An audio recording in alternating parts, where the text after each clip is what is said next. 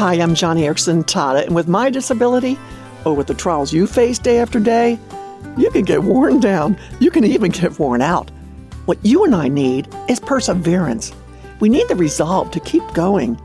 But when you struggle through never-ending trials, perseverance can feel so elusive, like a carrot dangling way out ahead that you can hardly reach. You just can't seem to get there.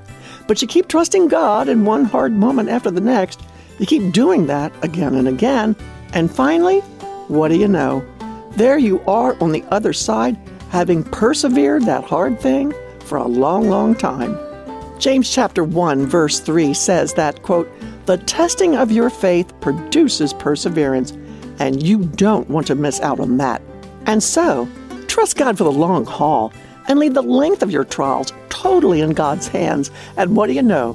You will be a persevering saint.